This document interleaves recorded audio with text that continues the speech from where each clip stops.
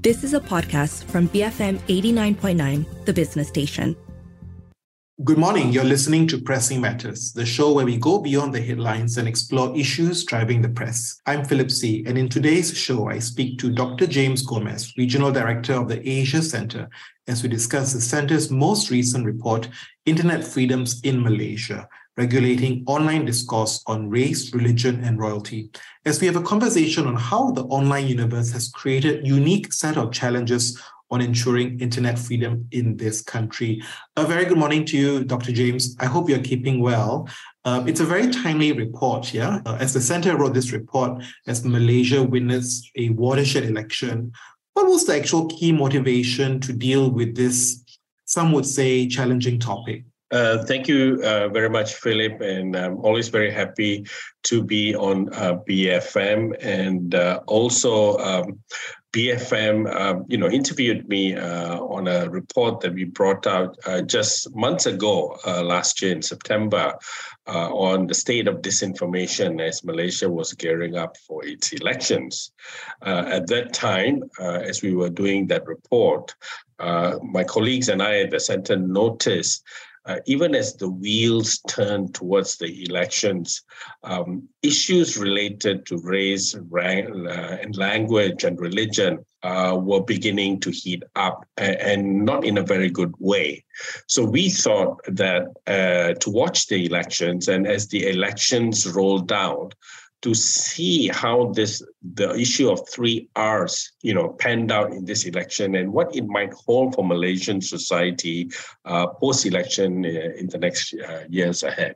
So that was the motivation why Asia Centre, took some time to reflect on the 3 Rs, both before and during the elections, and just to see how that would affect Malaysian society. And I'm sure when you reflect on this conversation, right? I mean, some would say it's a challenge, some would say it's an opportunity, that with online discourse is that perhaps the way we have conversations on these topics of race, religion, and royalty, they're very different from traditional media and distribution channels. Could you identify 2-3 very critical distinctions in the discourse between online versus traditional media? I'll do 2 things. First, the difference between the traditional and online media, and second, the difference between what the Centre has identified as the 3 types of 3R discourse.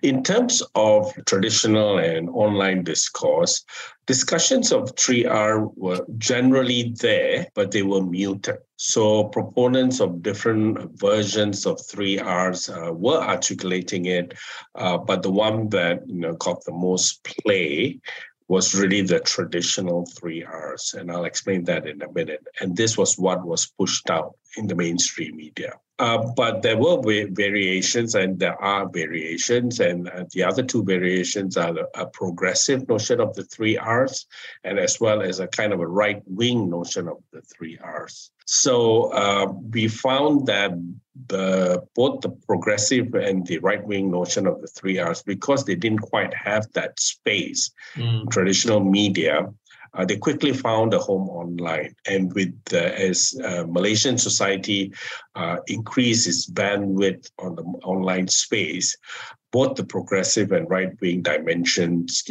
got a lot of play online. So that's the first thing about traditional and online distribution.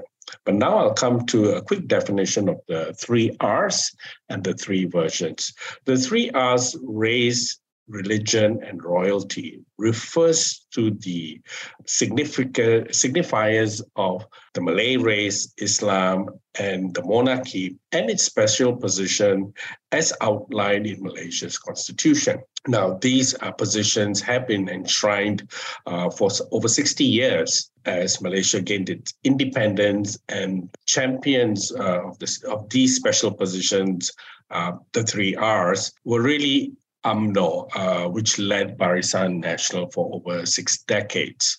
And they were the ones that were articulating the traditional 3 Rs, the special position of the Malay race, Islam, and the monarchy. Now, as the decades moved, there was a more demand among Malaysian society for a more equitable articulation of races and religion.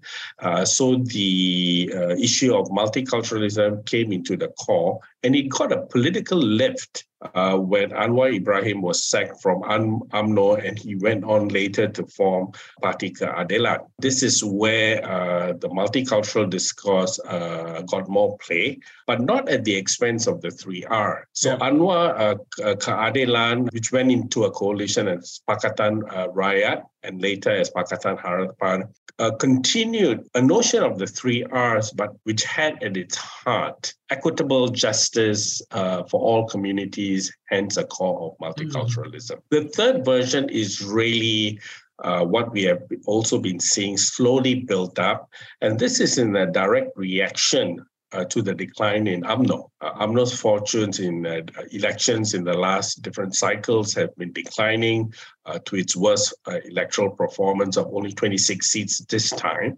Yeah. And it created a political vacuum. So this gave rise to a more right-wing articulation of the 3Rs.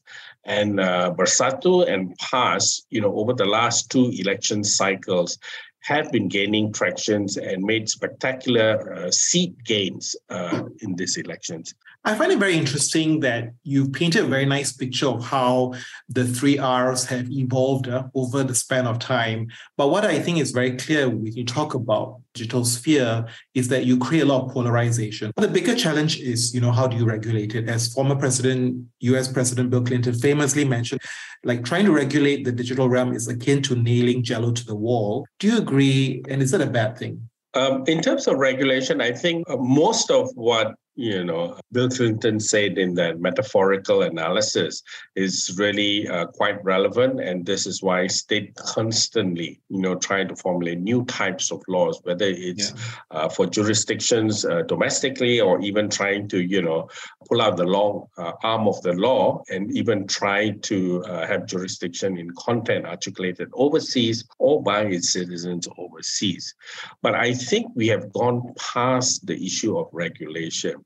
Really, what we are looking at is content manipulation. Now, because the laws don't work in the way, legislators want it to work, so what you have is a contestation of narratives. So instead, you will find that in the Malaysian case, when it comes to the 3Rs, regulation is really not doing very much because the 3Rs and the three versions of the 3Rs are jostling for dominance and hegemony in the online space.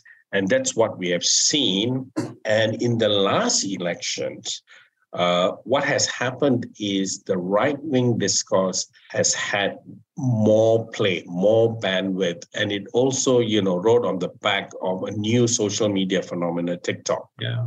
So as a result, it is not so much regulation, but manipulation by those championing the different types of discourses. When you talk about this element that legislation, we have plenty of legislation, right? But what really matters a lot is the manipulation in terms of how we push through the narrative, for instance, blocking websites, content removal, investigation and prosecution. And of course, as you said, the increase in hate speech as well as the rise of ultra-nationalist groups as highlighted in the report. If you contrast Malaysia with its regional peers, how are we comparative? Yeah, I think the broad phenomena is the same in the sense that states or regimes in power, whether it's the military junta in Myanmar or the Sultanate regime in Brunei or a one-party framework such as in Vietnam, or to some extent not so dissimilar in Singapore, they all use these features of blocking online sites, removing content, and then persecuting and prosecuting individuals and organizations for putting out content online. So this is the phenomenon. But what is unique about Malaysia is the rise of the ultra-nationalists who have taken the 3R discourse to another level. And why is this so? The phenomena itself is not very different in the sense that the key feature of the phenomena is that when a dominant force is waning, the case like UMNO in Malaysia, but if we look at also the CCP of Hun Sen in Cambodia, and also to some extent the People's Action Party in Singapore, as these powerhouses that have been in place for many decades, as they wane, and they usually wane after 4 or 5 decades, there is a vacuum and there's a gap. And you will find, right-wing discourses coming up. You can see that in Cambodia, you can see that in Singapore, but they do not take a kind of a racial tone, but they take a more of a political, ideological tone, authoritarian versus democracy. Whereas in Malaysia, it takes a very, very ethnic tone. And that's also to some extent similar with what's happening in Myanmar. So in Malaysia, the vacuum with the declining power in terms of electoral seats that UMNO has witnessed over the last 6 decades, and very stark this time, has created a vacuum. And in that vacuum, it has given birth to the ultra-nationalist discourse. Now, so the ultra-nationalists are usually individuals. They can be religious leaders, preachers, activists, NGOs, and so on. And they have been, populating the online space, trying to manipulate and shape the discourse there. Then you have parties such as Bersatu, leading the Perikatan National Coalition, together and with its another component, Element PAS. They ride and feed on this ultra-nationalist fervor, and then they were able to pick up, significant number of seats. So that is the unique feature of Malaysia when we compare similar phenomena in the rest of the region. All right, we're going to head into some messages and we come back. Recommendations from the report on how to ensure internet freedom. Stay tuned, BFM 89.9. Thanks for staying tuned to Pressing Matters on the Morning Run. Today on the show, we speak to Dr. James Gomez, Regional Director of the Asia Center, as we discuss the center's most recent report, Internet Freedoms in Malaysia, Regulating Online Discourse on Race, Religion, and Royalty. And now let's turn our attention more to the recommendations that we need to adopt. In your report, you have about 18 recommendations, which cover the whole gamut of government, parliaments, Suhakam, NGOs, and tech companies. And you mentioned that perhaps legislation is not going to perhaps affect so much this regulation so much, but you actually come up with quite a few recommendations, isn't it, to repeal and amend certain sections and acts. What would you prioritize? Well, first of all, given that Malaysia seeks to be international, our first recommendation, and we say this to all states who want to be part of the international community, to rectify, the key convention. And in Malaysia case, in relation to this issue in particular, we recommend the ICCPR, the International Convention for Civil and Political Rights, as well as the International Convention on the Elimination of Racial Discrimination, because these are international standards. When it rectifies these conventions, it also comes with a condition that they would also align national laws to meet this international standard. With the ICCPR, we are talking more about rights of freedom of expression. In particular, these can be used to ensure internet freedoms. Whereas for the ISET, here we are talking about the issue of equity in society, balance, both in terms of culture and religion. So these will be international benchmarks.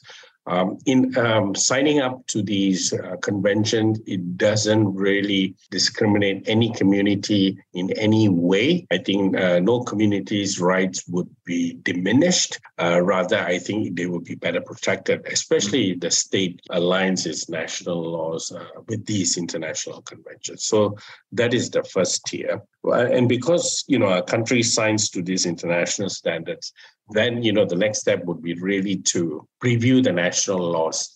And that's why, the center in its report suggested, that some of the laws are either amended or repealed because they are not aligned. And the laws that we asked to be repealed are really in direct opposite to international standards.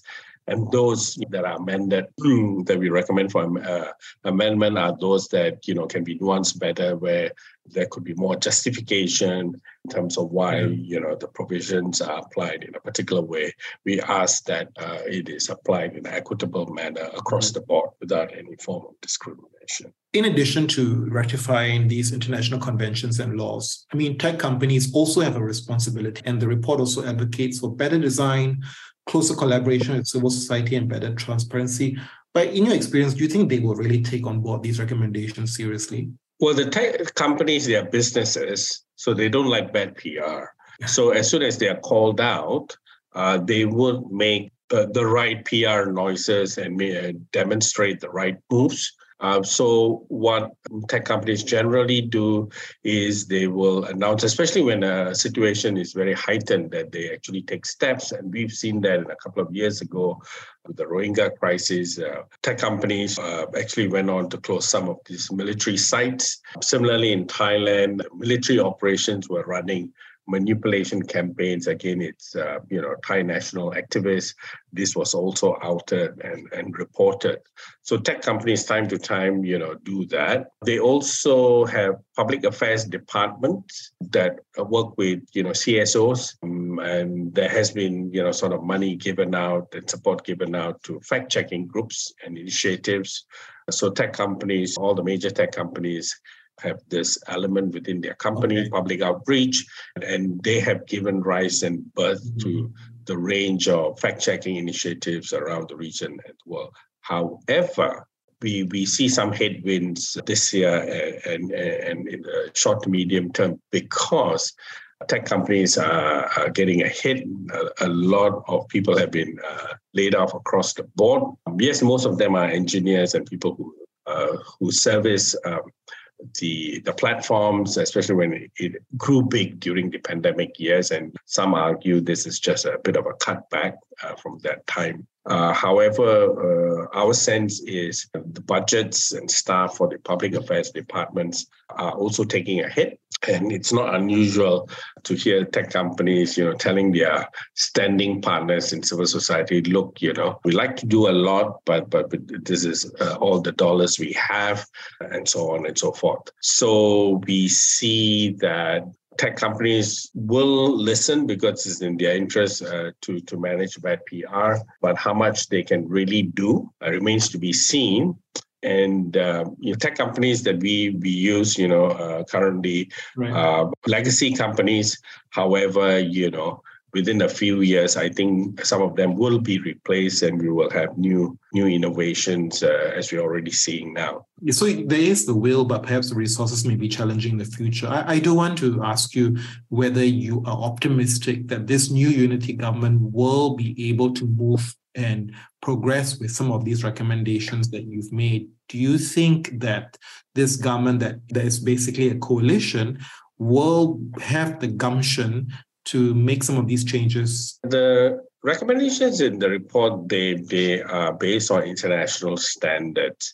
So the international standards really, call for a more equitable society in all sense of the word. However, the 3 Rs remain dominant in Malaysia. Now, with the unity government and having UMNO as a component member of the unity government, I think the capacity for Pakatan Harapan to push through its version of a more progressive 3R is stalled. And that's the outcome of these elections. Now, Pakatan Harapan learned its lesson in 2018 when it came into power briefly on that progressive 3R rhetoric. And it started in policy terms to pluralize its cabinet and, introduce some changes, but including agreeing to sending the ISET. However, there was a big pushback and eventually the government collapsed. So this time, it will not make the same mistake. More so where you have, UMNO in the pact, and the MOU really has reinforced the special position of Malays, Islam, and the monarchy, which means we are very much going to be playing the 3R traditional narrative. I think the contestation and the longevity of the government would really depend on the pushback they might get from the right-wing 3Rs. For the moment, things seem to stay settled, perhaps up to the state elections in the next few months, given that you also have witnessed an UMNO internal purge. Until such time those purged, think about, how they want to move, and if they would throw their lot with the right-wing movement, I think we have a bit of breathing room for the current unity government to march ahead until the state elections. Then I think it's another timeline that we need to take stock. So I think the unity government will constantly be on its toes and has to be reviewed politically every time we reach some kind of a political milestone. Martin Luther King reminded us that the arc of the moral universe is long, but it bends towards justice. In the case of internet freedoms in Malaysia, when you take a step back and reflect the past 10 to 15 years, have we progressed or regressed? Well, I would say Malaysia has progressed in many sense of the word, both in terms of having access. I think access to the community is quite good, actually, compared by global standards. It's the rights of expression after you get access. That's the key. So I think that's where work needs to be done. In terms of the 3R and the shift to the right wing, that's a bit of kind of a regression. However, it is also generational. So I expect as this generation passes and we get on to the next, we will see some progress. Because in the larger context, Malaysia is not even a middle-sized nation. 38 million, it's small, it's fairly multicultural. You have Thailand in the north, Singapore in the south. Malaysians travel globally, they study globally. So they will be imbued by the sense of multiculturalism elsewhere. So Malaysia cannot operate in isolation. You have a silo mentality that the 3Rs, the right-wing 3Rs and the traditional 3Rs has created, but it can't go on forever. So that's the hope. So it's a generational issue. Malaysian society will just have to ride it out. And I think it's also looking towards the passing of the old guards among the political elite. And then I think you will see, more progress. So overall, I'm helpful, but I think it's important to call out what are some of the features affecting Malaysian society, because it does help, does impact the social health of the community. That was Dr. James Gomez from the Asia Center. This has been Pressing Matters on the Morning Run. Coming up next is the 10 a.m. News Bulletin, followed by Enterprise, BFM 89.9. You have been listening to a podcast from BFM 89.9, the business station. For more stories of the same kind, download the BFM app.